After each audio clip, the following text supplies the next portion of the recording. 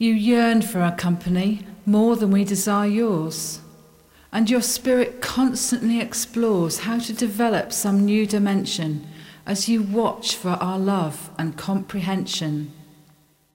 You love to speak, Lord.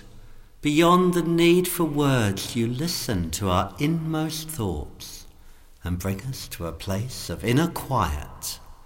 Guard our hearing, for listening is the gateway to the intimate communion that both you and we are longing for.